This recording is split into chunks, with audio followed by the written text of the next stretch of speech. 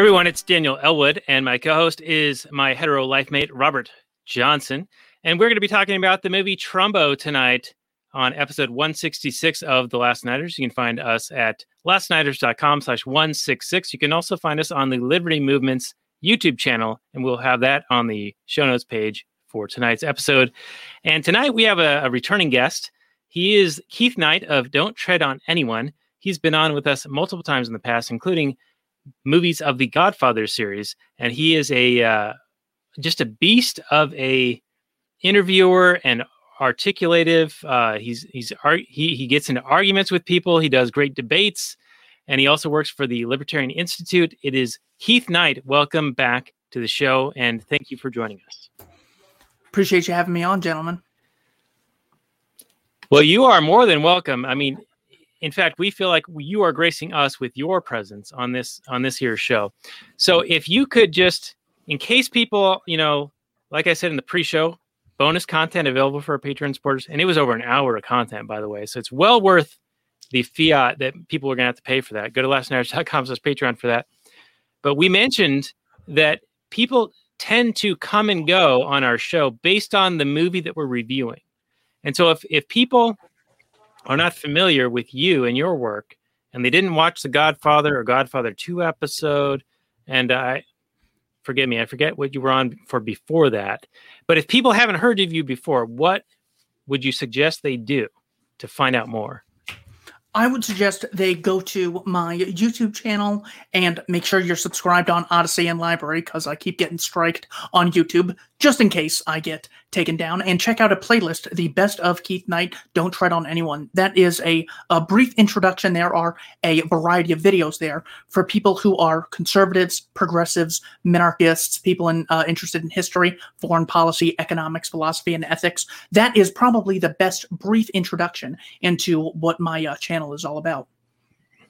All right. That sounds very good. And I will, of course, have links to that, and also to the Ultimate Red Pill, which is now I always forget how long it is because I watch everything at multiple speed. Is it a 4-hour video that you did, or is it an 8 hour? 5 hours and 10 minutes. 5 hours and 10 minutes. Okay. So if you guys played a 2X on the YouTube, you can do it in half the time, and it's still quite an effective thing. So well worth checking out. I, of course, had the Ultimate Red Pill on our show notes page as well. And Keith, thanks again for joining us. We always love talking to you. So welcome back. Now, how we start off the show is usually I fuddle around with some technology here, and they've actually changed a few things on me here. We're going to be talking about the movie Trumbo, and I'm going to share the Google description, which should be showing up for everyone right about now. All right, here we go. So this came out in the year 2015. It's a drama/crime film, oddly enough. 2 hours and 4 minutes, though, as my wife can attest, it plays much longer than that. It's on Netflix right now, and also on Canopy, which you can access if you have a library card. And that's how we watched it, because I no longer have Netflix. This got a 7.5 on the IMDb, 74% Rotten Tomatoes, 60% on Metacritic, and 86% of Google users liked it. The description is very brief. It says, in 1947, successful screenwriter Dalton Trumbo, played by Bryan Cranston, and other Hollywood figures get blacklisted for their political beliefs. End scene. This came out January 21st, 2016 in Brazil. It's directed by Jay Roach, and I think he did some other comedy type of films before this. And it stars Bryan Cranston, has Helen Mirren, and Diane Lane. And Robert, I will go to you for your opening take on this here particular movie. Well, sure. Since this is my requested film, I first saw this, I don't know, a couple months back, and I saw the first 10-15 minutes, and I was like, this is so right up our alley that we have to do this, or I could do an entire show just on the first 15 minutes, because it plays with history, it plays with censorship, it plays with communists, it plays with the villains being the government, which I don't know if you've heard the show before, but that's kind of what we talk about. Now, the film itself, Dalton Trumbo is played by Bryan Cranston very well, as far as I could tell. I mean, he's just a phenomenal actor. The production is all quite well. The lighting, the directing is all fine. Louis C.K. even puts in a decent performance.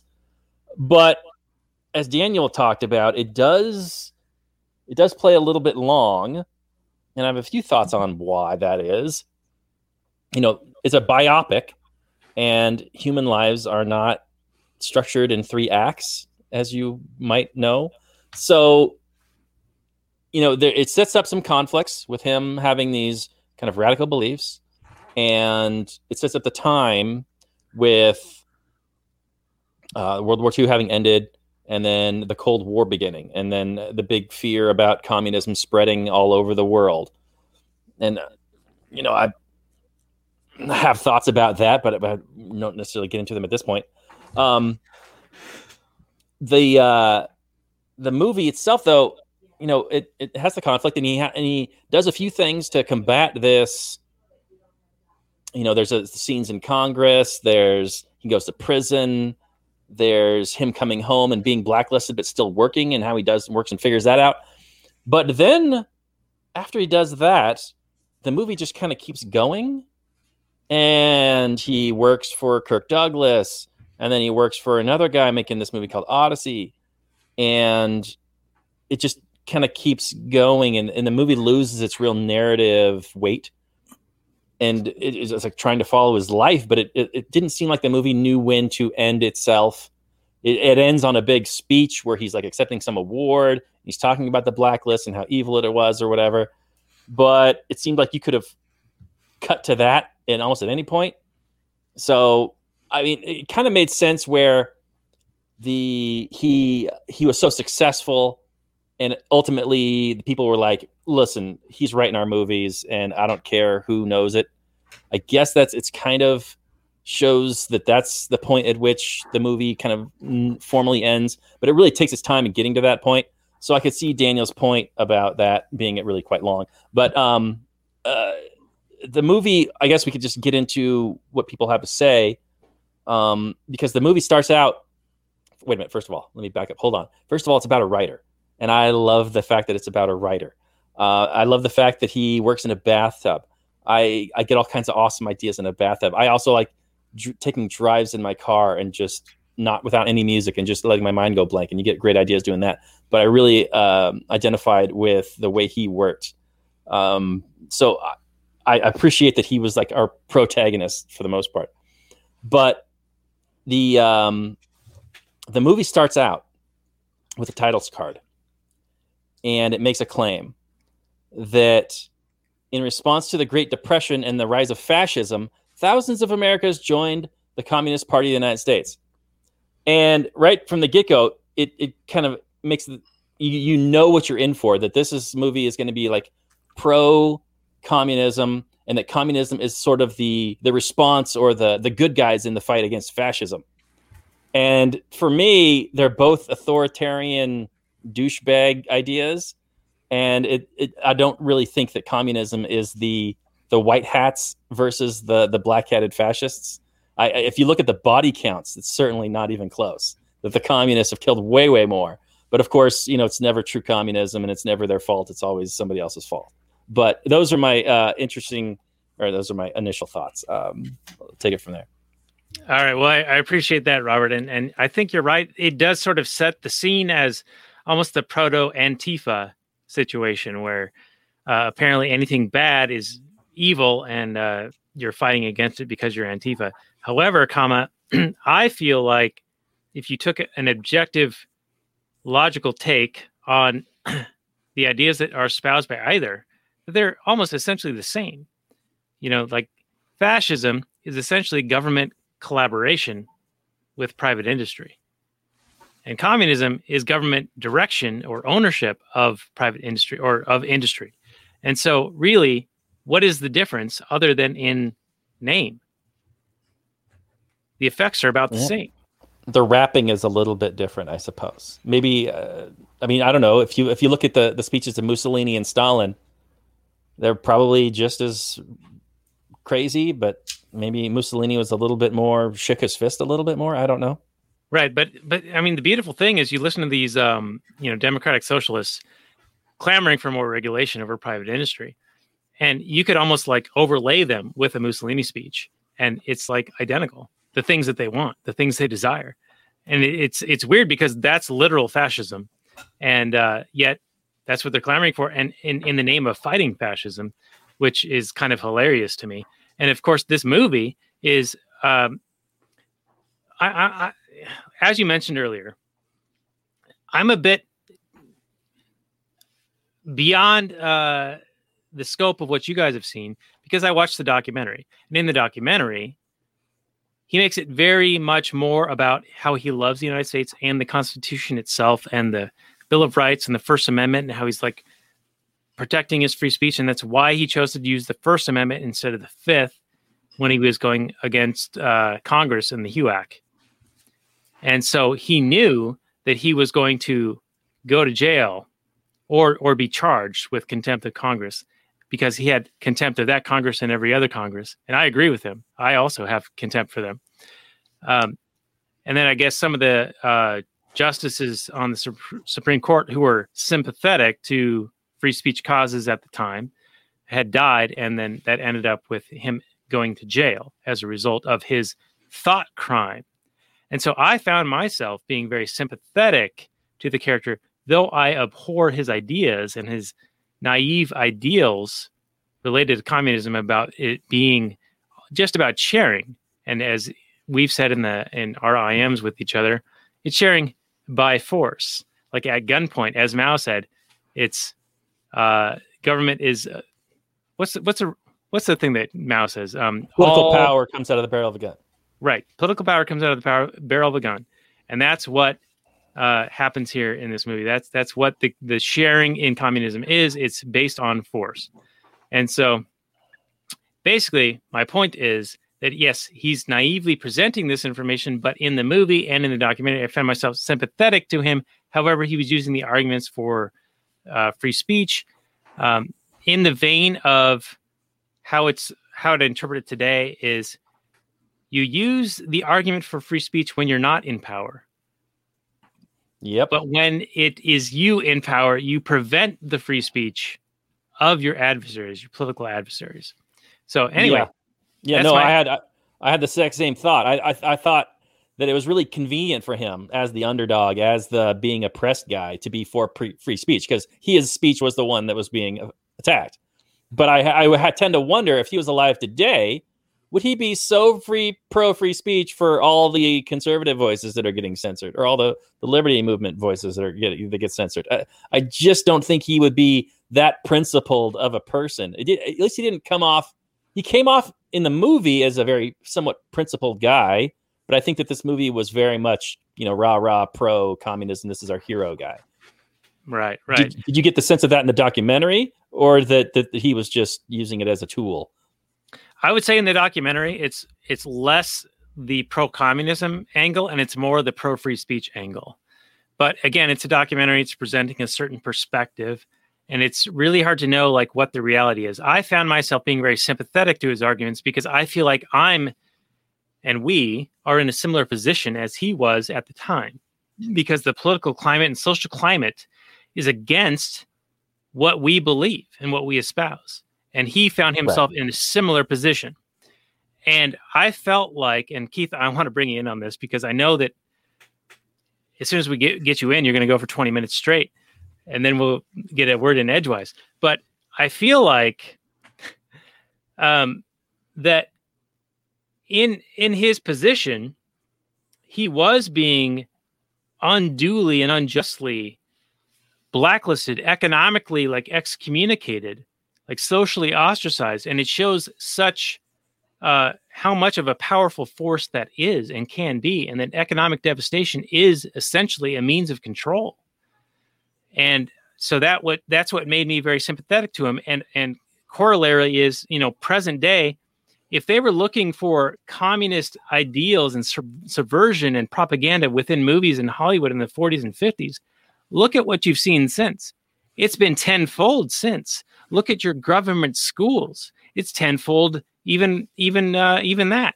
So it really reminds me of Yuri Bezmenov, the former KGB agent who defected to the U.S. and in the 1980s gave a bunch of presentations about subversive tactics and how they want to overthrow and destabilize governments and societies.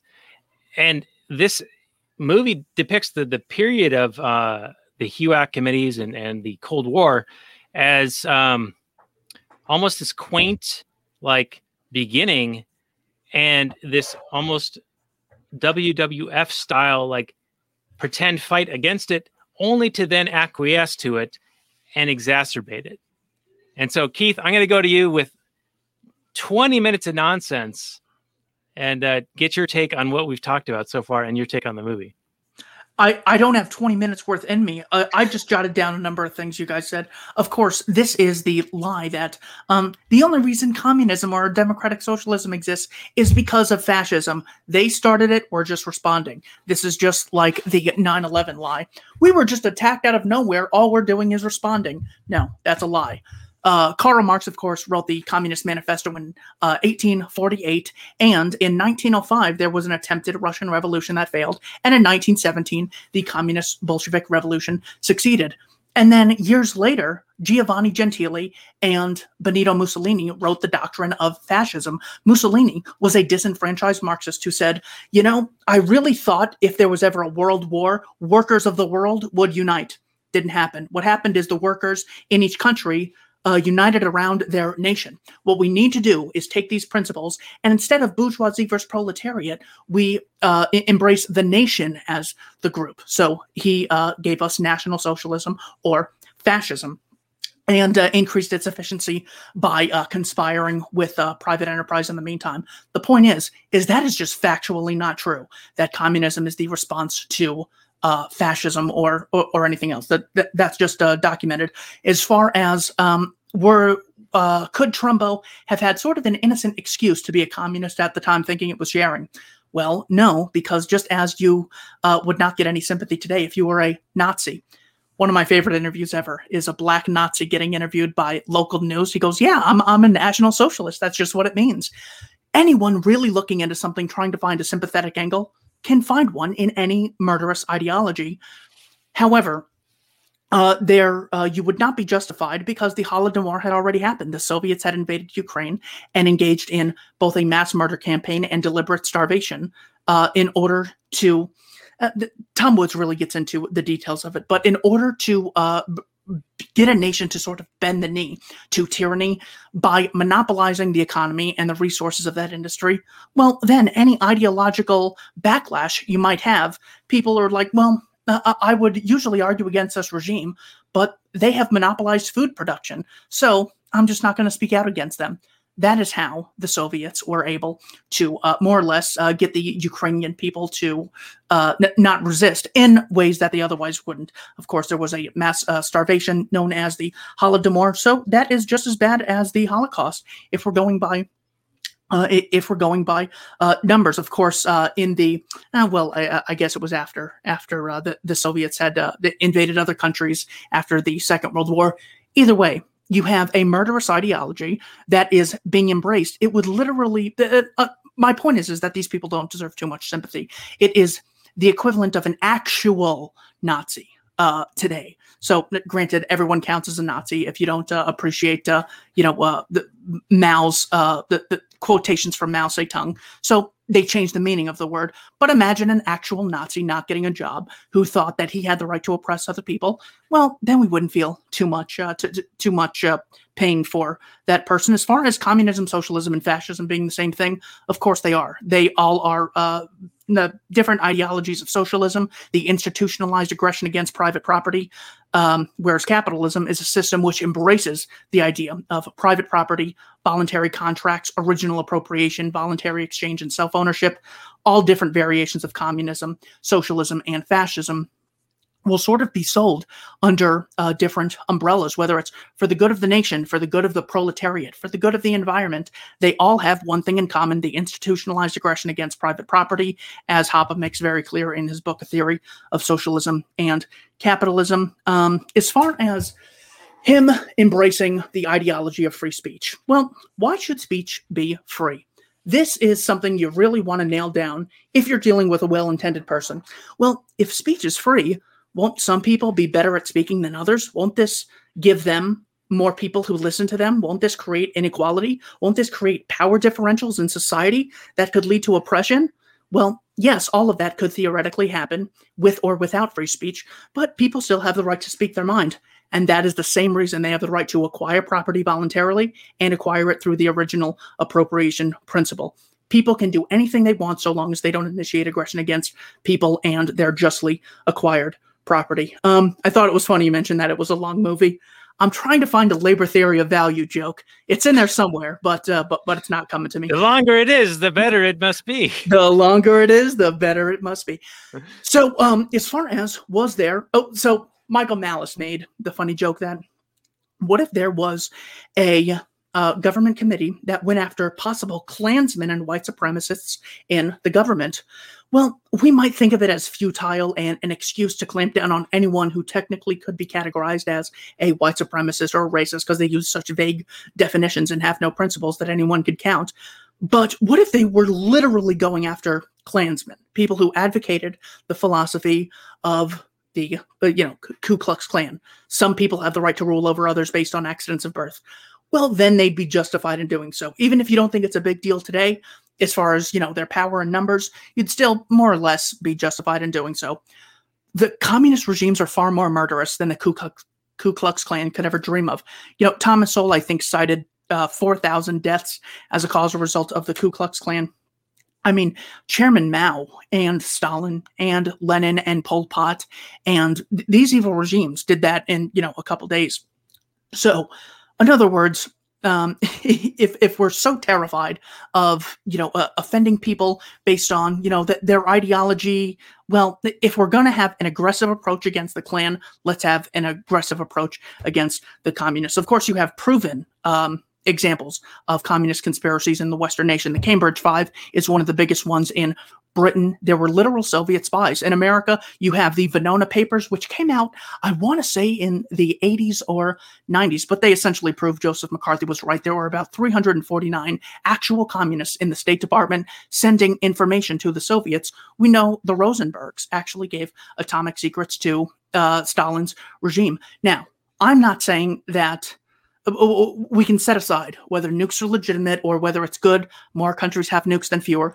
The point is McCarthy actually was right. So it's not that this was a terrible conspiracy theory that there was nothing behind. Comintern is an actual communist conspiracy that it says right at the end of the manifesto, workers of the world unite. It is a world program it's referred to as international socialism for a reason. They want to be everywhere all the time. You, of course, have Harry Dexter White, you have Alger Hiss, Klaus Fuchs, the Rosenbergs, and Laughlin Curry were the biggest examples of people who were persecuted under the House of Un-American Activities Committee, proven in the Venona Project to be literally working for the Soviets. So whether it's bad or good, please don't pretend that it was just some, just some theory that McCarthy had for no reason. That is my opener for why I thought the movie was more or less just evil in how it portrayed anyone who questioned the actual communist conspiracy and saw it for what it was, an evil ideology. All right. So I love that. Soliloquy, Keith. That monologue is great. Now, I was torn in watching this movie because I'm not sure which place I fall, because I do feel like there was unjust persecution for thought crime, but I also feel like that this guy was naive and pushing an ideology that, of course, was evil, and that if he was implanting propaganda into movies and media, that might not necessarily be a good thing. And I was thinking of the Hopi and Covenant community, where he talks about in his quote, where people who advocate for things counter to the covenant itself would be thrown out of that community because they'd be violating the terms or the things that they agree to in joining it. But then I think about like society as a whole within the governmental structures and state structures that we have, that we don't really have a covenant community per se. And so there is really no obligation to follow any of those particulars. And if we're really concerned about propagandizing people and population, we should be less worried about a handful of potential sympathetic communists and more concerned about literal communists who run the government school systems or the military industrial complex, who are greenlighting scripts that are pro, whatever the message is that the military industrial complex wants. A la, like say a Top Gun type movie, which was one of the biggest recruiting tools for the Navy and for the military in the 80s. And so I'm just like, for me, I'm torn on which side to take in this movie. I agree that I see the angle that you and I think Robert has sort of talked about, where, yes, you have a guy who claims that he advocates for communism and he's naive in his beliefs that it's just sharing. And of course, it's by force. They're not going to let you choose to share or not share. They're going to force you to share. But at the same time, I do think there is persecution and a limitation of speech and a thought crime that is being persecuted here.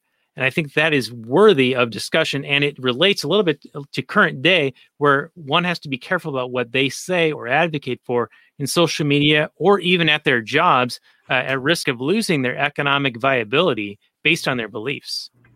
Right. Which is why I wonder if without the HUAC, whether or not these communists would have, it didn't seem like they would be. They really, the studios came together only and got, refused to hire the Hollywood 10 after all that pressure, right? I mean, they wouldn't have this isn't just like voluntary free association. Hey, we're not going to hire these guys because I disagree with their ideology. There was a societal like fervor, I think, that at least is portrayed.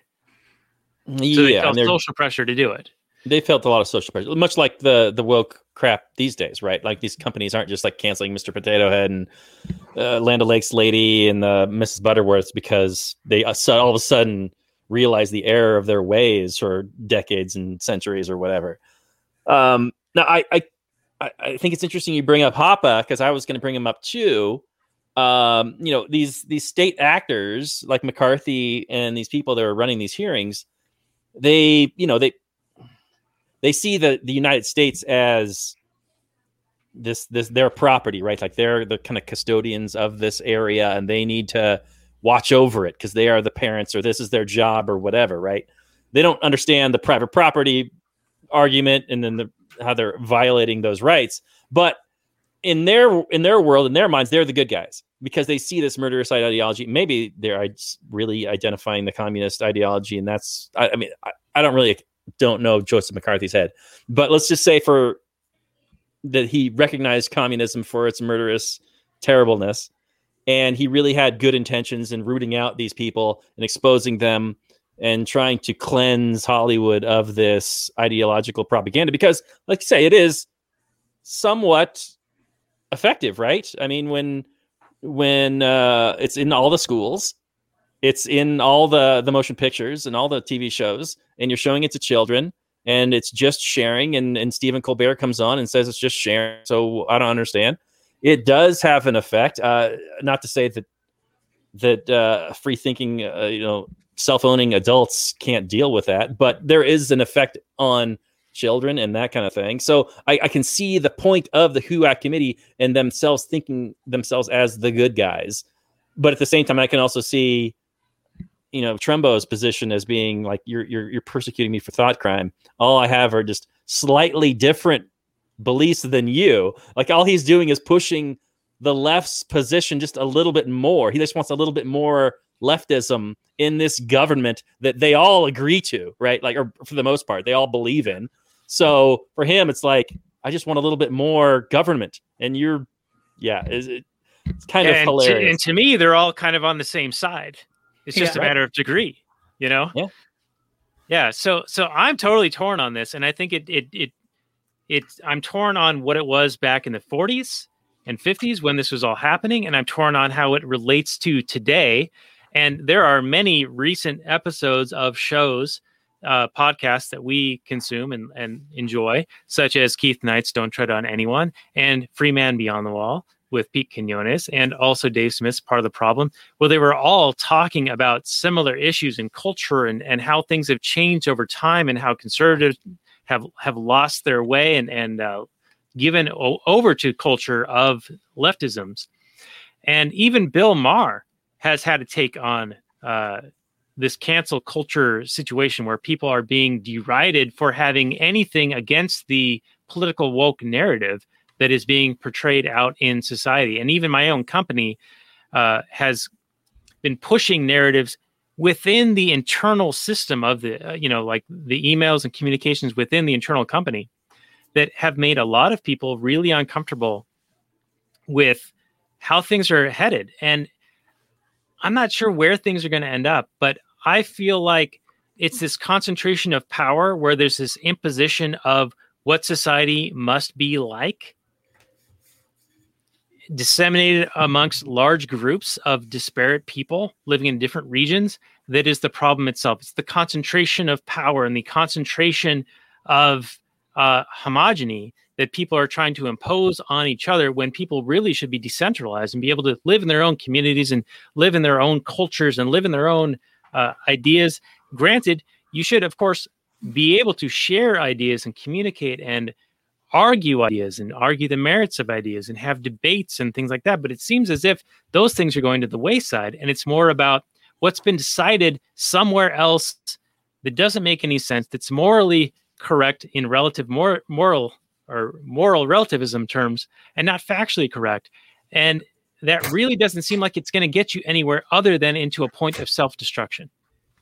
And to your point of this tremendous concentration of power, Hollywood wouldn't have had this tremendous concentration of power if not for IP laws and the regulations that, what was it? The whole reason they moved out to Hollywood in the first place was because they tried to get away from the regulations that made it so that they could only use a certain kind of camera or whatever. I forget that story. Yeah, there were patent laws related to what kind of equipment you could use in the greater New York, New Jersey region. And they went to California because it was far enough away to where the enforcement was not possible.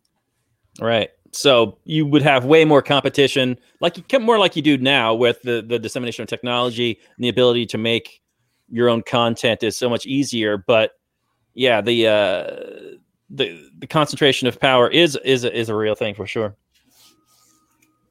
Yeah. So Keith, I want you to jump in because I know I went kind of all over the board there. So I'm sure you have a couple of takes. Well, the main thing that they didn't get to is the same thing in the HUAC committee, is the same thing that the state doesn't get to today when calling people terrorists. It's just a label that they spend so much time talking about without ever really defining it. Because if you define it, then you'll see that it not only applies to a lot of people you don't like, it applies to the state itself.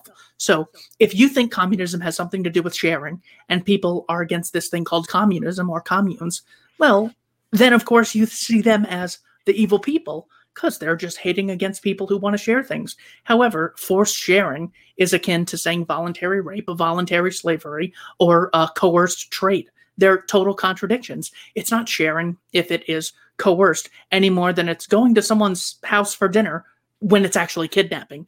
Of course, the root here is consent. It's all about voluntarism and whether or not people are valuing something to the extent of they are voluntarily willing to engage in the behavior or engage in the trade. Molyneux said this so long ago. He said, all problems could be solved in 15 minutes if we just, really got down to definitions. Now, it's a bit of an exaggeration, but when you realize how people will spend decades debating things and the people in the debates don't have consistent definitions about capitalism, a social system based on the explicit recognition of private property and non-aggressive contractual exchanges between private property owners, socialism, the institutionalized aggression against private property, and communism, the abolition of private property.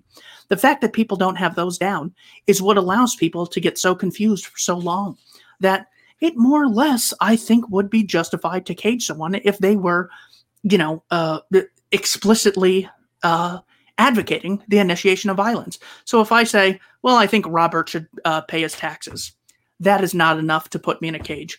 But if I say I'm going to start holding rallies across America, and it's going to be about why we should murder Robert if he doesn't chip in to the Libertarian Institute for our $50,000 fundraiser. Well, okay, at that point, I'm actively conspiring against Robert to initiate violence against a peaceful person. Then I think you'd have the right to cage me.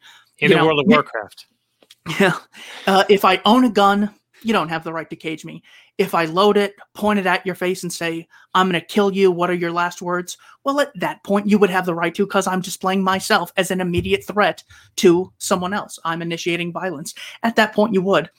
A lot of people who advocate communism and fascism and socialism and rape and slavery and kidnapping, you don't have to wait till they commit the crime. There, of course, was, Chris Hansen's To Catch a Predator, where the guys never did anything, but they had displayed themselves as such a threat to initiate aggression against, people who don't have the mental capacity to consent to such things, that you would be justified in caging them for that.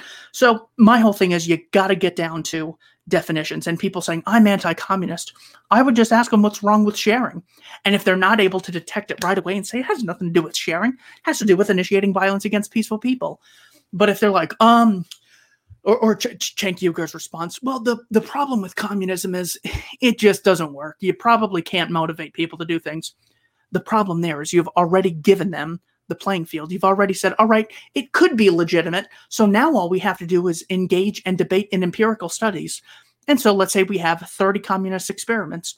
Well, what if you try to create a plane 50 times and it doesn't work? Doesn't mean you stop trying. You try harder and you try with more people and you try for longer periods of time.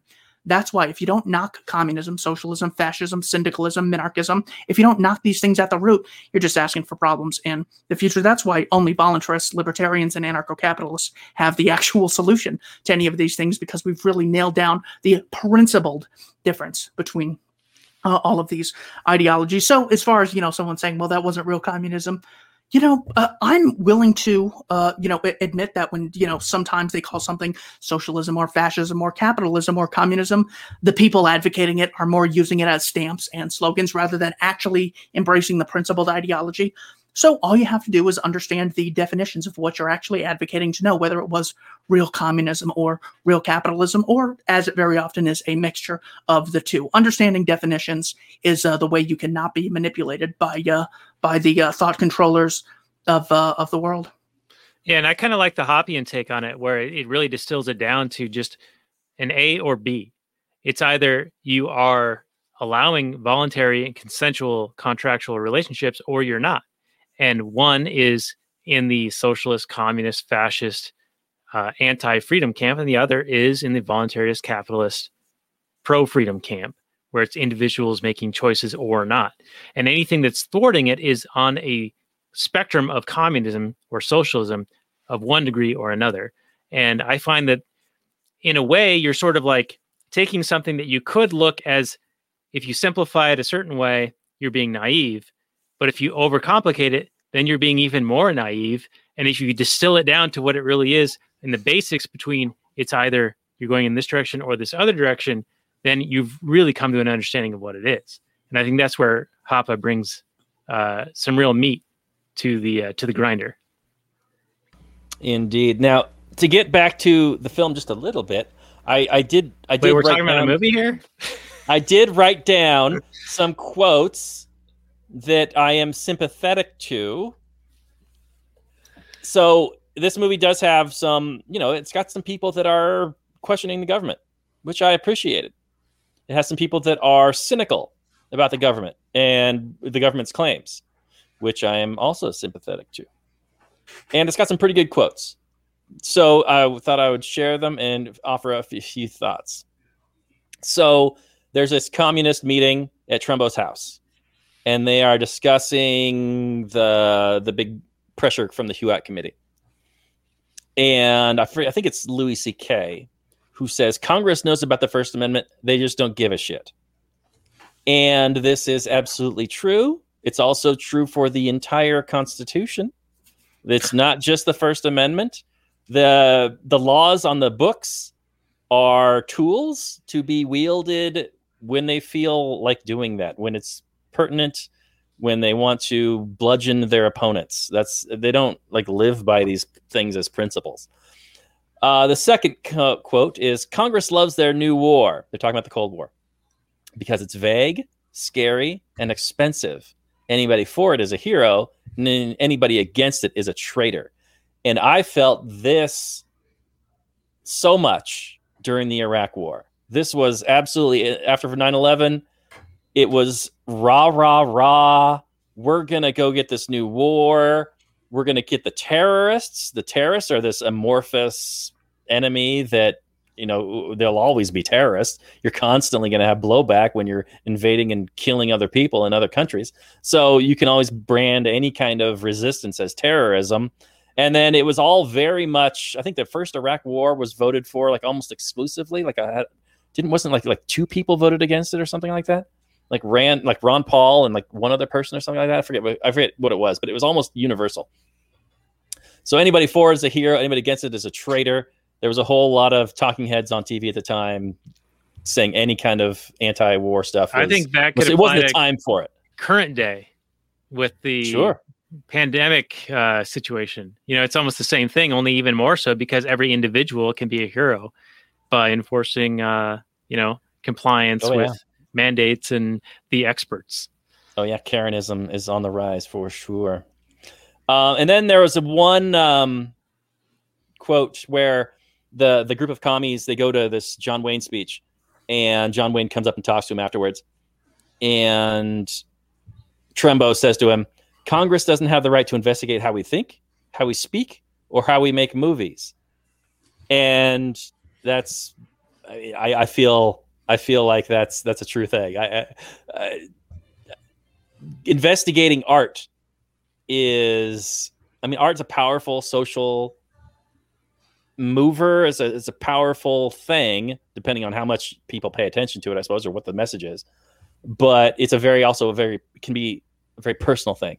And for some authoritarian busybodies to come in and threaten you over how you're making your art or how you're thinking or how you're speaking, I would absolutely have a very much fuck you mentality about that. All right, so I see your pinko sympathies here, Robert. And these are my pinko. I share them actually in watching this movie. Yeah, I totally agree that the government has no place in policing thought crime, but at the same time, I also agree with Hoppe in the Covenant Community segment where he's talking about where if you're going to have people who in an agreement with the proprietor and community, the tenants, for the purpose of protecting their private property, this is a quote, "No such thing as a right to free or unlimited speech exists, not even the unlimited speech on one's own tenant property. One may say innumerable things and promote almost any idea under the sun, but naturally, no one is permitted to advocate ideas contrary to the very covenant of preserving and protecting the private property, such as democracy or communism. There can be no tolerance toward Democrats and communists in the libertarian social order.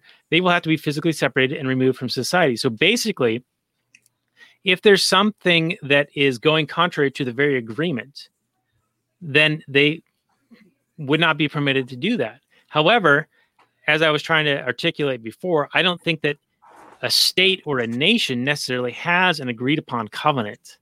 And so it becomes a very murky situation. And you can see the progression over time where we've gone from the 1940s and 50s, where there's this like high anti-communist rhetoric due to the Cold War and the propaganda from the government at the time, to the counterculture revolution of the 60s and anti-war, and through the 70s and 80s with the the me culture and the Wall Street go-go-goism, and the 1990s me or I culture, and so on. And we keep moving on and on into basically permutations of almost the same thing, the same phenomena, and just sort of revolving through time and across generations. And in a way, I sort of feel like that we're at a point where we're even under more thought crime like persecution than ever before, with social media and almost a social credit system a la the Sesame credit system in China. Though it's not like formally instituted here, it's more like socially accepted or socially pressured, or there's a certain amount of democratic ostracism occurring.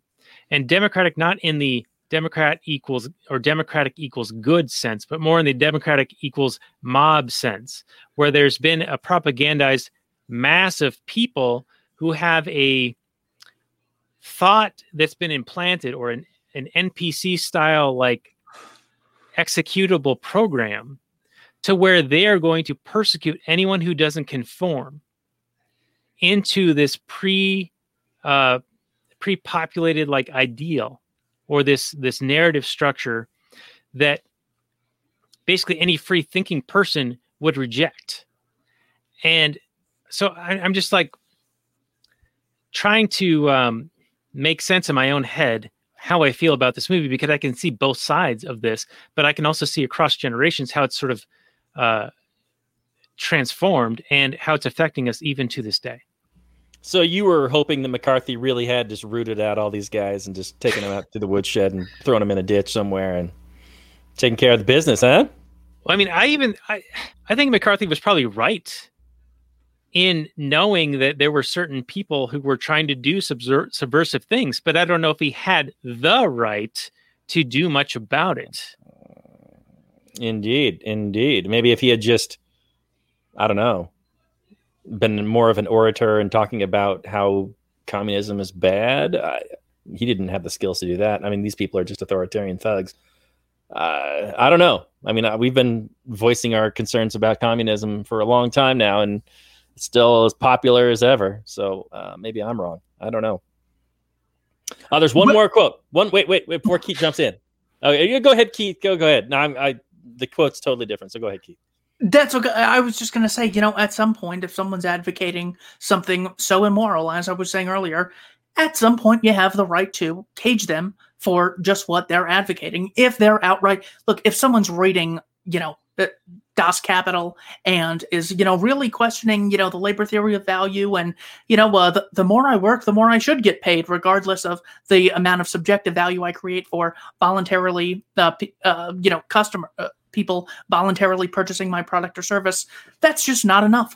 But people advocating the abolition of private property and the belief that I'm going to enslave you the second I get the chance to, well, then you would have the right to do it. And if you have the right to do it, then you have the right to delegate to a group of people called Congress or government, or what you would have in a anarcho-capitalist society, some sort of governance system that would just be for the means of efficiency. You would delegate to them the right to cage aggressors.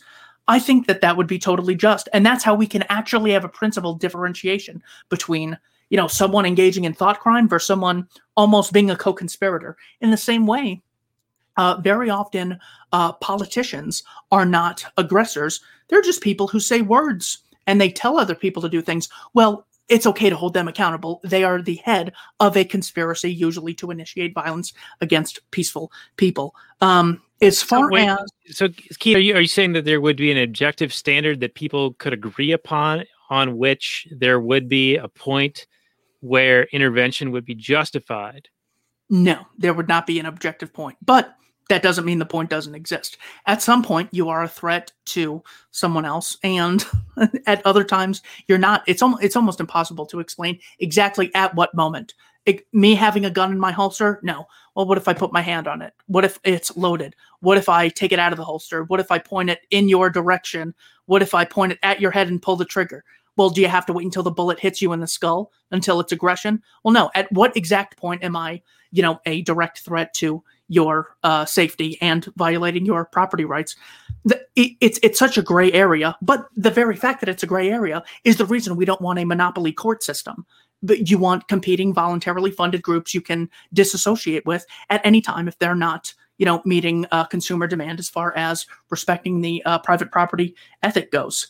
But and then just one final thing on Hoppe before Robert gets to his final quote. He clarified this position. Many people think this means putting all leftists in concentration camps, and that's not even close to what it means. He clarified it in a discussion with Jeff Deist, where he says, just as on a clothed beach, you would physically remove people engaging in nudism, and on a nudist beach, you would physically remove people engaged in clothism, you would have the right to disassociate with anyone advocating democracy, mob rule, or communism, the abolition of your right to own property and live as you wished, so long as you're doing so peacefully. So for the same reason, if I walk into a restaurant and say, this guy is in a suit, therefore he should have to pay for everyone else's meal, and I think we should pretty much kill this guy if he doesn't give us his credit card to pay for everyone else's. The restaurant would have the right to remove me.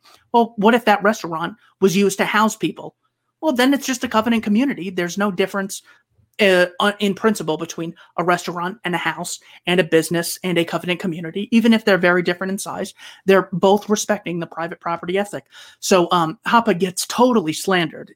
People just think it means, leftist genocide when he says something like that, which is not even close. He's not even dog whistling that at all. So yeah, those are just my brief comments on that. Right, and Hoppe, of course, what he's talking about is it would be geographically constrained about what was privately owned by the organization or group of people or person who owned that particular unit of property.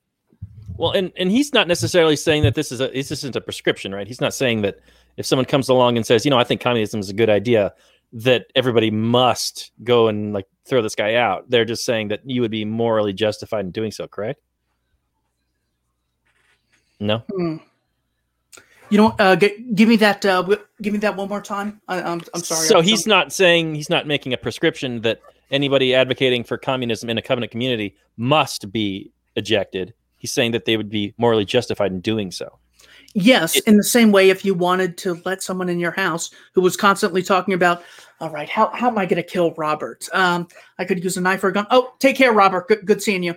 Thanks for letting me stay here. I could bury him in the backyard and no one would find him.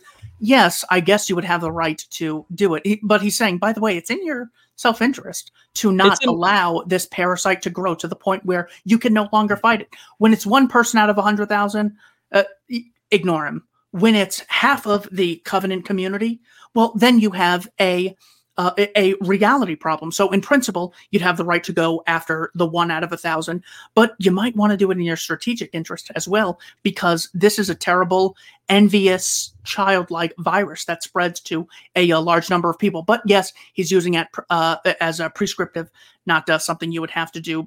In principle, you then have a positive obligation to exclude anyone curious about the labor theory of value. Correct. Right. I could just be like, well, no, Keith is just the covenant idiot, and we don't really take him seriously when he's constantly talking about communism. But when that idea spreads and now it's half the community, yeah, I can see that. Yeah, like if he's agitating for it and getting converts or whatever, even though he's wrong, right? Because that's the thing with democracy or mob rule. It doesn't matter if they're right. It just matters that there's more. Or they just have the power. There's not more congressmen than there are people. There's not more policemen than there are people, but they have the institutionalized recognition of power. So it's not even necessarily a numbers game. It's always a mind control game and a war on consciousness. If I don't think we're going to get back to Hoppe, so I just want to finish one final thing on this. He actually says why many people on the left, such as Jimmy Dore, would align with people on our ideological side of economics. He sort of tries to summarize the Marxist exploitation theory in such a way that it actually perfectly lines up with the libertarian theory. I've tried to summarize it, and here's how I did so in a paper some time ago. I promise it's quick. He goes, 1, there is a small parasitic, unjust ruling class ruling over the masses. 2, the ruling class is ideologically held together by its interest in keeping the system of exploitation ongoing. Only an increase in class consciousness by the exploited can remedy this. Rulers never willingly retreat. 3, an ideological structure, media, education, advertising, courts, property rights system, and police exist to keep the ruling class in power. 4, the ruling class has an inherent tendency to be corrupted, concentrated, and centralized. Finally, number 5, inherent corruption plus more centralization equals more instability equals crumbling of the system, which gives rise to a mass realization by the exploited that an unjust system of exploitation should be replaced by a system of cooperation and mutual benefit. The interesting thing about that, he wrote it in 1990 in a paper titled Austrian Marxist Class Analysis. The reason that that's so vitally important is because he's saying, here are the top 5 claims of Marxism. They're all correct. The problem is they see the exploiter as the entrepreneur, when that's not it. The exploiter is not even government. The exploiter is someone who does not engage in original appropriation, homesteading virgin land, voluntary exchange, or voluntary contracts. So whether it's government or their cronies or you're a private criminal, all of these advocate institutionalized or individual aggression against private property and self-ownership. There is the foundational difference between morality and immorality, natural law and enslavement, and civilization and barbarism. So that is one way that we can actually get to people who are more leftist minded. That's how someone like Thomas Sowell can literally go from Marxism to free market advocacy, because there is actually a line that we actually overlap in, and that is the theory of exploitation. We see it as people engaging in involuntarism. They see it as anyone engaging in profit. The reason that that's obviously wrong is if I am an employee, two main reasons. If I'm an employee and it costs me 50 cents in gas to get to work and I make $100 a day, I have profited and I have exploited my employer and the customers. I don't care about them. I just use it for money. And as a customer, I just go to the store and I get this phone. I don't care about the employees. I just go there to get stuff for myself, and I'm greedy.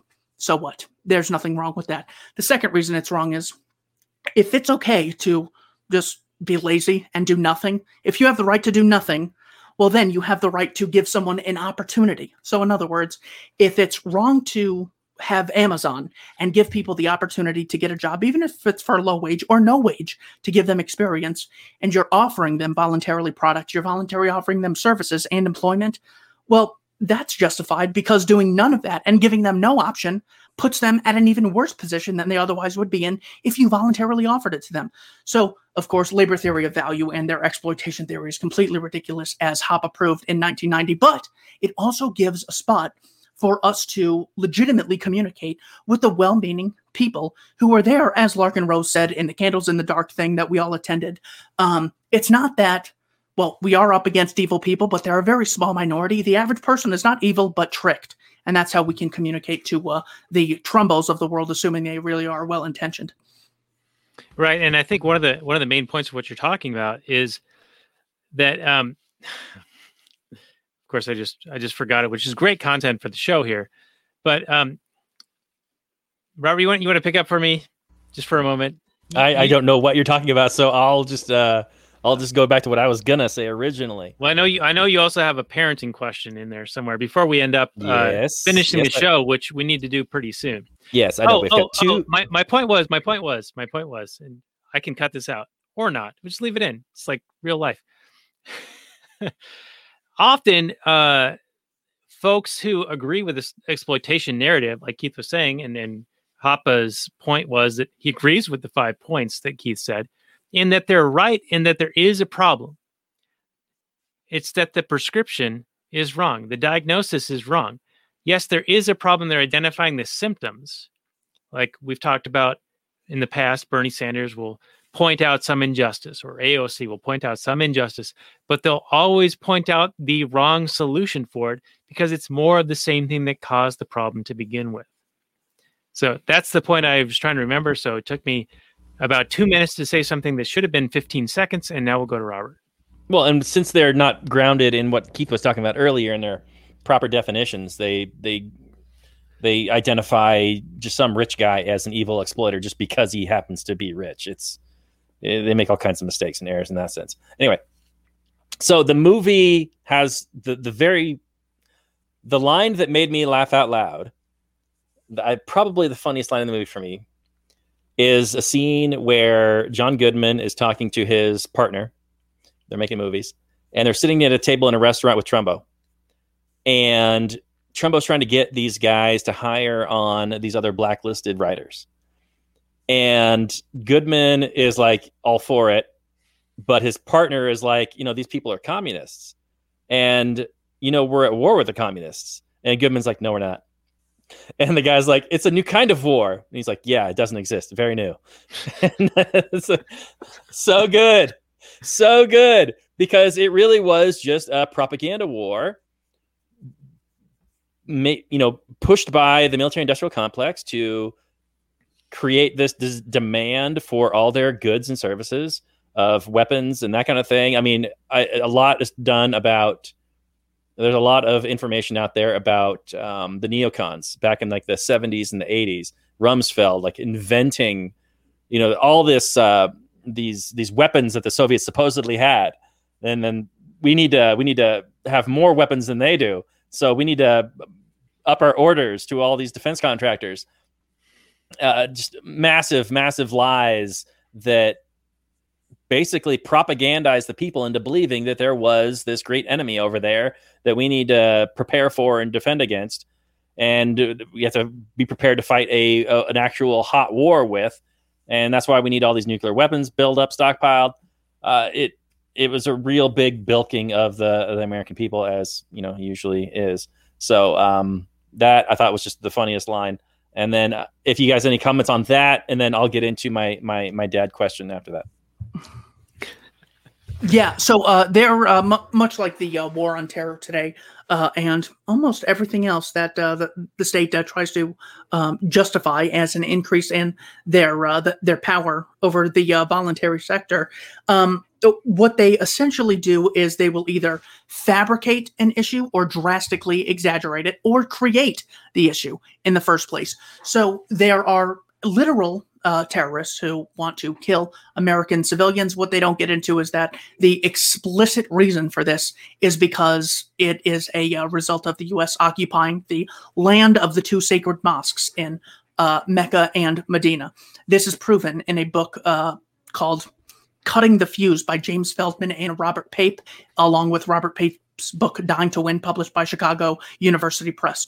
So while it is true, there are people who want to kill Americans, what they don't tell you is it's as a causal result of state intervention. Just as they mentioned that there was a Great Depression, which made people want communism. They don't mention that the Federal Reserve was created, 16 years previously, and it's what actually inflated the money supply to overvalue stocks more so than they otherwise would be. Just like they inflate the price of housing before the housing bubble, just like they inflate the price of college for this college loan bubble. They don't actually get to the heart of the issue. Now, people don't appreciate that this also applies to the Cold War. Big example is the OSS, what we now call the CIA. The Office of Strategic Service actually was using Ho Chi Minh in Vietnam as an asset. There is a picture of him with OSS agents actually engaging in what is generally understood as a way to put in our guy in order to have sort of favorable relations in the future. Well, so what? The U.S. installed Karzai in Afghanistan. Did that end the Afghan war? They were friends with Saddam when Rumsfeld was selling them weapons during the Iraq-Iran war. Are they friends with Rumsfeld? They were friends with bin Laden and the Mujahideen fighters in Bosnia, Kosovo, Chechnya, and in Afghanistan against the Soviets. And now they're friends with them in Syria, Yemen until 2 weeks ago, and Libya under the Libyan Islamic Fighting Group fighting against Gaddafi when Gaddafi tried arresting bin Laden in 1996 before even America put a hit out on him. The point is, this also applies to the Soviets. It's a long read, but it's in a book by Anthony Sutton called Western Technology and Soviet Economic Development, 1917 to 1930 is the first edition. He has evidence going up all the way until the 80s. Communism is a plot by the wealthiest people on the planet. Jacob Schiff funding the Russian Revolution. Frederick Engels, the capitalist at the time, socialist who was rich, funding Karl Marx's Communist Manifesto. George Soros today, Google, Apple, all of these people are advocating the institutionalized aggression against private property to socialize property under the guise of the state. And guess who controls the state? And their cronies. So that is my source that so much of economic development was actually done by Americans because the American government was conspiring with the Soviet government. This, by the way, it's not only something I recognize as legitimate because it's immensely studied. He also wrote a summary of it in a book titled, I think it's titled National Suicide. And then there's another book called East minus West equals Zero that proves this. But National Security Advisor, Zbigniew Brzezinski, mentions it in a book, I think Between Two Ages, where he says, it's amazing. The work of Anthony Sutton really showed that the only reason the Soviets were able to have so much power and influence was because they were actually conspiring with Western governments to increase the amount of GDP they otherwise wouldn't have. This is not to bash free trade. Free trade is good. Conspiring with other governments to have a fake Cold War is bad. Yeah, if I'm going to be real fuzzy on this because it's been a long time since I've looked at it, but my understanding is that there was a fair amount of subsidization of communist governments over the course of decades that would sort of prop them up to make it less disastrous than it otherwise would have been, due to the inherent nature of the economic calculation problem causing the inability to allocate resources properly. So in a sense, foreign aid and subsidies that were provided to communist governments back over the decades past essentially propped them up to the point where they could continue to cause harm over the long term by getting these short-term fixes to allow them to continue to basically be zombie Walking Dead. Yeah, just like bailouts today of private corporations. I don't know the specifics on all of that, but I will say the Soviet economic development and Western technology. He was a member of he was a senior fellow at the Hoover Institute. He wrote a book exposing the Federal Reserve.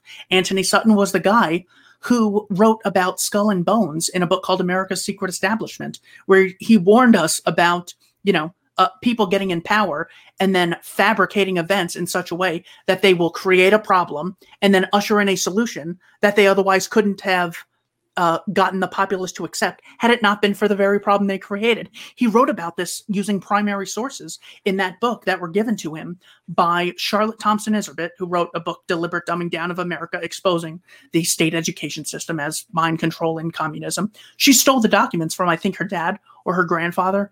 And so this guy is one of the unsung heroes of freedom and is so seldom appreciated.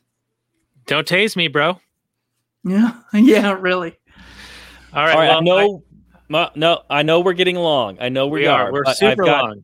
I've got two more things I want to address, and they're related to the movie, so you can't complain. Keith, I gotta slow you down. We're not on Library or Odyssey yet. I can't get canceled just yet. We could do it. We can make the move. Anyway, okay, so I want to talk about this is a fairly obvious point for our listeners, but I don't care. Like you said, we just make the same points over and over again every episode. So the main reason why the HUAC committee failed is the main reason why there are black markets for anything. Like anything that's made illegal. You could get heroin in prison. It's the most secure places, and you can get all the drugs you want. So Dalton Trumbo's product was his ability to write these scripts. And there was still a huge demand in Hollywood for these scripts. And just because you have a bunch of people saying, no, those are bad, there are still a whole bunch of people that want that product. And he found a way through his little family business with a little operation where he had all these different telephones and all these different names. And he found a way, along with his other blacklisted writers, to get those products to the buyers, even though, much like a drug dealer, even though it was frowned on by any number of, prying eyeballs, even though it was frowned upon by his neighbors, he was still found a way to get those products to the people that wanted to buy them. So that just the harder you squeeze, people are ingenious. They will find ways to sell the products and buy the products outside of whacking the guy. You're not going to get him to stop doing the one thing that he's good at. So just a way to talk about black markets and that they're always going to be there for anything that human beings actually desire. It's a kind of fruitless. So anyway, the last thing I wanted to say, and it's coming, Daniel. So Dalton Trumbo, he's this kind of eccentric weirdo guy. He's working his fingers to the bone, though. In one sense, he's doing it to further his career and also just kind of stick it to the man and show him, hey, look at this. Your blacklist was a pointless thing. And look at this. I beat you. Me, Dalton Trumbo, and all these my communist friends. We created we wrote all these scripts and all these movies that you like and are celebrated were written by us, the people that you said weren't allowed to work anymore. Now, he does this at the expense of, for the benefit of his family. He moves into a nice new house in a nice new neighborhood, and he provides all the things they need, food, clothing, shelter. But he kind of removes himself, in order to do this, he removes himself to being this kind of typing lech in this upstairs bathtub, and he doesn't even come down for his daughter's birthday party. So on the one hand, yes, he's a good dad, but did you think he took it too far and removed, himself where he didn't necessarily need to be? Like, he probably didn't need to write all those scripts in order to keep clothes on their backs and food in their bellies. He could have also kind of, spent some love around to his family and that kind of thing. So, good dad, bad dad, Dan, you tell me. Well, it's I knew this question was coming, and it's very tough. Now, if you've seen the documentary, which I know you have not, but I suggest that you do, because there are different pressures that are revealed in the documentary. He didn't move into some suburban Los Angeles neighborhood in reality. He moved to Mexico, destitute. And over the course of living in Mexico, his savings dwindled and dwindled and dwindled while he was doing this attempt to create additional scripts under alternative names and things like that to make pennies on the dollars for the work that he was doing. Now, in the movie, the Trumbo movie with Bryan Cranston that we watched, we just see him working his fingers to the bone, being stressed, working 18 hours a day, 7 days a week, nonstop, turning scripts around in like a week or two. And so we're given that he's under an immense amount of pressure, monetary pressure, economic pressure, because he's not being permitted to earn the amount that he would normally have been able to garner from his efforts. So I can totally understand that the amount of pressure he was under would create stress and cause somebody to lash out. Plus, he was drinking heavily and taking a bunch of amphetamines and things like that. So when I saw him snap at his daughter coming up to say, "Hey, can you just spend a few minutes with me for my birthday?" Yes, that is emotionally jarring in the movie, but I can see where he was coming from. Like, I've snapped at my kids and they're great. I've talked about this in the pre-show. We've tried to promote like the ideas of freedom and autonomy and private property and all of those things, but they still kind of act like grubby little communists from time to time. And it's like kind of infuriating. Plus, my wife and I, we have like adult lives we're trying to live. And I have a job that I don't particularly like that I'm trying to do on top of like 15 other things. And so, yes, tempers get short. So I can totally identify with Trumbo, who's going through immense more pressure than I ever did. This scene in the movie that you're talking about happened after he spent a year in prison for his thoughts. So I can totally understand why he would snap at somebody. Now, that doesn't excuse that he should have snapped at his daughter on her 16th birthday, and that he should have, understood that this is a very momentous occasion and he should have spent some time with her. But I can also understand where he was coming from, especially with the situation that he had dealt with prior to that. So, good dad, bad dad. I think he's a dad under an immense amount of pressure and stress dealing with an unjust situation that resulted in some bad outcomes. And as he says in the final speech, no one came out of this without scars.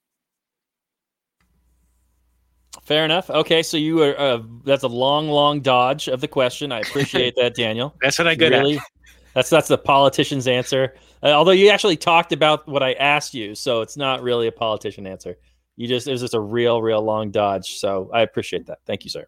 Basically, I'm saying I can see where he's coming from, but I don't think you're not going to judge him. All of his faculties, he should not have done that. But under the immense amounts of pressure, it's kind of understandable. I tended to give him a bit of a pass. Although, what did you think of his wife's criticisms that came back from prison? He had just been barking orders and that kind of thing. I mean, just the pressure, right? Just the pressure. It changed him.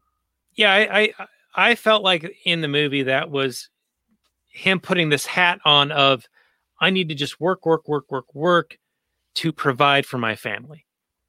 And that's how I'm showing my affection for them. Right. That's one of his love languages. Do you think that his family didn't quite understand that? Yeah, I think the grubby little commies that they are. Right. Because, in a family unit, communism kind of works occasionally, kind of well. Or is sort of the modus operandi. It's sort of like the kibbutz, the very small situation where people are relying on each other and there's expectations of each other because they formed into this voluntary community. So in a sense, it's not really communism. It's more like a voluntary charitable exchange. So it's not communism if it's voluntary. For the last time, it's also not sharing if it's coercive. So yeah, kibbutz and families, totally legitimate, but you associate with them voluntarily unless you're, I don't know, the Jeffrey Epsteins of the world. Well, then you're not engaged in voluntarism, and that is actual communism, not respecting people's self-ownership rights. I almost thought you were going to say Jeffrey Dahmer, which reminded me of... it would also apply there. This meme, this meme I saw, and I know it's March, but around Thanksgiving, due to the lockdowns and you're not supposed to have people over for Thanksgiving, there was a meme going around that said, Jeffrey Dahmer's face said, "Nobody tells me how many people I can have for Thanksgiving." Yeah, that's a good one. And then again, I guess the communists would justify him because he engaged in hard labor to find the guys to kidnap and murder and cook them and eat them. It's a lot of work. And he was just engaging in his positive right to food. So even though it involved initiating violence against peaceful people, he has a right to eat. Therefore, Jeffrey Dahmer and AOC are on the same playing field, as far as I'm concerned. All right. So if we haven't been canceled yet, that might just be the thing to do it. So, Robert, quick, criticize Israel. This way we definitely get canned. So we are super long, and I know, Robert, you've answered your question, or you've asked your question. I've evaded it, I think, successfully. If we could maybe move on, unless you want to press me further, into final summary and review, and let's give a number of it's the Hollywood 10. So how many out of the Hollywood 10 would you give this as a score, as a movie? And let's focus on the movie itself. Let's grade the movie as how well was it made? What did we think of it? Did we enjoy it? Would we recommend it? All right. So Trumbo, I'm going to probably give it a higher score, I think, than you guys, maybe just because of the subject matter, in the sense that it's about a writer. I appreciate any kind of time where you're talking about the craft of writing and the hero is a writer. I just love storytelling so much that I can appreciate that, even if he's a dummy about economics, which most people are. So I can fault him for his massive activism, but I can't fault him for just being stupid about that kind of thing in the most sense, even though he is an adult and he should have known better. But anyway, the movie itself, I tend to think that it starts off pretty strong in the sense that it has a hook, right? It's got what generally people think of as an injustice, right? That this government is persecuting these people for their ideas. And then Trumbo is a fairly sympathetic character. He's a family man that is an artistic type, storyteller kind of guy. So I identify him for the most part. And then the movie kind of just happens. I mean, the main antagonist is the government, and they are kind of relegated to like this random shadowy motion picture guy or government dude that kind of appears and talks to Kirk Douglas or talks to some random guy here and there.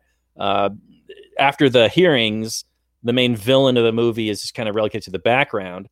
And it's more about how Trumbo is going to figure out a way around the blacklisting. So then the villain is kind of the blacklisting, which is like kind of an idea. Kind of, there's like the main people, the studio heads just won't hire him, but they're just not hiring him because it's not like politically expedient, not because they give a shit about his communistic ideas. They probably are mostly sympathetic or just care about the business, and they think he writes good movies, so they would actually prefer to hire him, which they obviously did before this. So they're not really the villains either. It just kind of loses its narrative weight for me towards the end, and it probably goes on a little bit longer than it should and introduces some new characters. Like Kirk Douglas comes into it when he's doing Spartacus, and he kind of becomes a character, and it just kind of meanders towards the end. So it's not the most perfect, wrapped up, tight movie that you come to expect from like an actual 3-act story. But as a biopic, it's pretty strong. It's probably better than, like, I don't know, people really like Creed or, some sports movies where it's about a guy doing a thing. Those are usually not great. I think I liked this better than like Ray or Creed or any of these kind of movies. So I'm going to give this probably 7 blacklisted Hollywood writers out of 10. It's not a perfect movie, but it's a pretty decent movie for me. I can see that I probably liked it more than other people did. To Keith's point, it's probably evil in the sense that it's basically equating communism with the good guys versus the evil fascism, which is a ridiculous distinction, but it's okay. I enjoyed it. All right, very good, Robert. I appreciate your take. And what'd you give it? 7 blacklisted writers, is that right? I did. All right. So Keith, what's your take? And how many blacklisted writers do you give this Trumbo? I would. Bryan Cranston's such a great actor. I would probably give it a 7 out of 10. That seems ridiculous because maybe I'm just copying exactly what I heard, but I feel like 7 out of 10 is reasonable. As far as, I think the movie's totally evil in the same way. It would be the equivalent of saying that enslaving someone is just helping someone get a job and just giving them experience, giving them a place to live, giving them water, giving them shelter. That's all slavery was about, along with singing songs. It's so evil to portray communism as sharing that it's as bad as saying slavery was about giving people a place to live. That's why I think it's so evil and terrible. The main takeaway that I think is important for people to get, that a genuine person who is attracted to the ideas of Karl Marx, feeling that the worker is exploited, needs to understand the worker and the entrepreneur as if the entrepreneur isn't a worker. What a ridiculous ground to even concede.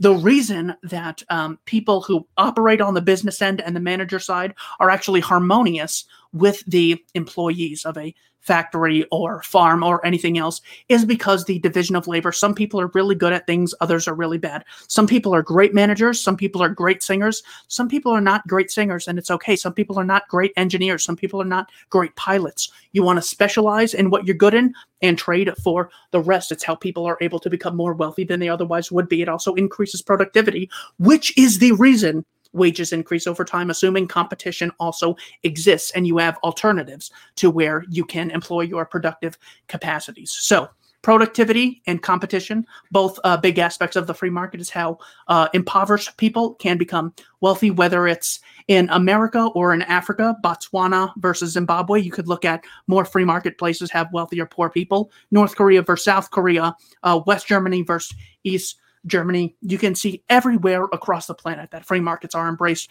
The poorest people among us are much wealthier than they would otherwise be. It's not like in the year 1700, there just wasn't enough people unionizing and voting. Unionizing and voting would have done nothing in 1700 or 1600 or 1500 or 1400. And the same reason it's not the solution to the problem today. The problem in the year 1200 was human beings did not have the productive capacity and the technological advances in order to engage in the division of labor activities that would have increased people's access to goods and services that improve their life, and it would not have improved the quality, which things like competition and free market innovations do. So the movie was evil, but it was also good. 7 out of 10, reluctantly. All right. I appreciate that, Keith. And I would also argue, to extend on your point about the division of labor allowing additional increases in standard of living and therefore free time to thus whine about things. It also increased the division of whining, as we've basically subsidized the ability to complain about things. Now, this particular movie, I know that perhaps I've been wishy-washy on this entire episode, and I think that I still am.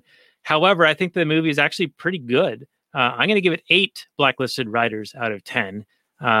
And I think that they should not have been imprisoned for a thought crime or contempt of Congress. I think that they were very much in contempt, but they should have been. They justifiably were in contempt of Congress, as all people really should be. And if you look at polls of the approval rating of Congress, you'll see that most of the time they're below 10%. So I don't think that this would be necessarily a standard by which you could jail people. I did find that this movie was actually pretty well crafted, and I know that it did seem very long, as I mentioned in the open. I don't know if that just had more to do with personal reasons, in that I was very tired, and we watched the first half an hour, and we're like, holy crap, I'm really tired. I got to go to sleep. How far into this are we? Only half an hour? Shit. We have to watch the rest of this tomorrow night. But I will say that I felt as if the length was necessary, and it is only 2 hours, but I think that you needed to have that whole narrative to establish that Trumbo was actually working for something greater than just the perceived injustice against him personally. And we see this with the Louis C.K. Conversations where he says, check back with me in a year. And then there's the later scene where he's talking about whether he's fighting for the proletariat or for his own career. And I think that Trumbo in the movie was really pushing for fighting against the blacklist by proving that the blacklist was ineffective because they could use the black market, and that the quality of the product the quality of their writing, the quality of what they were producing would win out, and thus make the blacklist ridiculous. And how it's presented, I think that is made the case in that for Spartacus and for Exodus, which is the name of the other movie that Trumbo was given screenwriting credit for after the blacklist. Those are the two things that helped break the blacklist. And people did commit suicides as a result of being put on this blacklist. People were economically disadvantaged. Trumbo lost most of his wealth, his income. He moved to another country and was destitute while writing these things. So it did have an impact on him and his family, and I think it was unjust. However, I also think that he was naive in his advocacy for communism, though I don't think that was necessarily a reason to socially ostracize somebody and economically destroy them or put them in prison for a year. So I'm still conflicted on this movie, though. I still will give it a rating of 8. So you guys can hate me in the post-show comments in the Kathleen Turner Overdrive on this one, because I think this is one that just is. We've talked for an hour and a half, and I'm still like, we could talk for hours and hours, and I'm still not going to make up my mind on this thing. There's legitimate beefs on both sides. I mean, the movie does a good job of showing how he was just a guy with some kooky ideas, even though they're horribly evil if actually implemented. But I mean, he actually didn't have the power to implement them, right? I mean, you could have all the worst ideas in the world, but if you're an ant yelling at an elephant, you're no threat. But right, and what's the other side? The government actually has an arm that approves Hollywood scripts for military movies. Yeah, isn't that like 10 times worse? Just throwing an arbitrary like exponential factor out there. Indeed, sir. So yeah, it's a good movie, a complex movie, leads to a good discussion. Thanks, Keith, for coming on and talking about it. Anytime, gentlemen. Thank you for having me. All right, so I guess that's going to wrap up this episode of The Last Nighters. Now, Keith, you are, of course, always welcome to come back, and I think we've talked about some potential future episodes on gangster movies, so I hope that we can have you back. We're probably booked up through about June, so maybe in July, something like that. But you can, everyone can find the episode notes at lastnighters.com/166. My eyes are getting old, unfortunately, so I can't see all that well. But we're going to be back next week with another movie that I think will jar a bunch of good conversation, and that is The Professor and the Madman. Robert, I don't know if you've heard of this movie, but It's Mel Gibson and Sean Penn. And it's about the first effort to create a dictionary of the English language. And I think that this will be an interesting discussion, as language has been perverted profusely since, as of course foretold by one George Orwell. And it's one of the ways of destroying the ability to do critical thinking. So I think that'll be a great point of discussion for next week. And of course, the guest will be the professional asshole, who of course is always opinionated, and will be a fun guest to have on. All right, cool. I'm looking forward to it. All right. Well, very good. Very good. And Keith, again, thank you very much. We'll, of course, have links to all of your work over on the show notes page. And I hope you can stick around for a little bit of the Kathleen Turner Overdrive, maybe berate me a little bit for being wishy-washy on this one. And we'll be back next week with the Professor and the Madman. And thank you guys for being our guests. Or being our audience. I've already thanked the guests. I got to thank the audience now. And I got to thank Robert for being the co-host and all that stuff. And you know what? You want to do a final rant, Robert, for like how people can support the show and promote liberty in their own lives and things like that. We're already super long. Why not go a little longer? Why not? I mean, we're already super, super long. Let's keep it going. Just light this candle. You can support us any number of ways. My favorite way, of course, is just living your damn life as you see fit without living in fear. That's my big one. And living in opposition to tyrants. That's also my big happy. That gets me so happy when I see a news article or somebody standing up against the man. There was that they don't even know we exist, of course, but there was that New Jersey gym that was operating outside of the governor's shutdown, lockdown order crap. They tore up all the fines and fees and whatnots. And they said, free men don't ask permission. And I just love that line. And to hear it said by some gym guys in New Jersey just made me super happy. They've never heard of actual anarchy, probably. They've never heard of me or Daniel, maybe not even of Keith, but they are living and supporting us by doing as they see fit, living their own lives. And so that's how you can support us. You could also do some likes and some shares and some subscribing and whatnots. But every time I see a news story like that, it makes me happy. Right. And I agree. I think that is supporting the ideas that we espouse. And that's enough for us, even if they've never heard of us. As long as you're advocating for voluntarism, consensual relationships, and choices being made and opportunities being allowed, then you're advocating for us. And so, that's what we do here. And that's what you guys do. And we should end this now because it's super long and I'm fucking tired. And now I can put an explicit warning on this episode because I've sworn. Is that what we do? We put warnings on these things now? What? Yeah, trigger warnings. Oh, I've been swearing this whole time. What? Yeah, that's right. And we had the great Keith night on tonight. This isn't going to be sold at Walmart. All right. Son of a bitch. We won't be on the Disney Channel. Dang it. All this work for nothing. That's right. That's right. Yeah. Just like Dumbo and Dr. Seuss and the Muppets and shit. The Muppets, yeah. Trigger warnings all around for everyone. So anyway, this has been our episode on Trumbo. I know we didn't talk about the movie as much as we probably should have, but we definitely talked about a bunch of related things, and I hope you guys enjoyed it on this super extra long Is a Hot Dog a Sandwich episode. LastNighters.com/166. And with that, I'll say good night from last night, everyone. Peace out.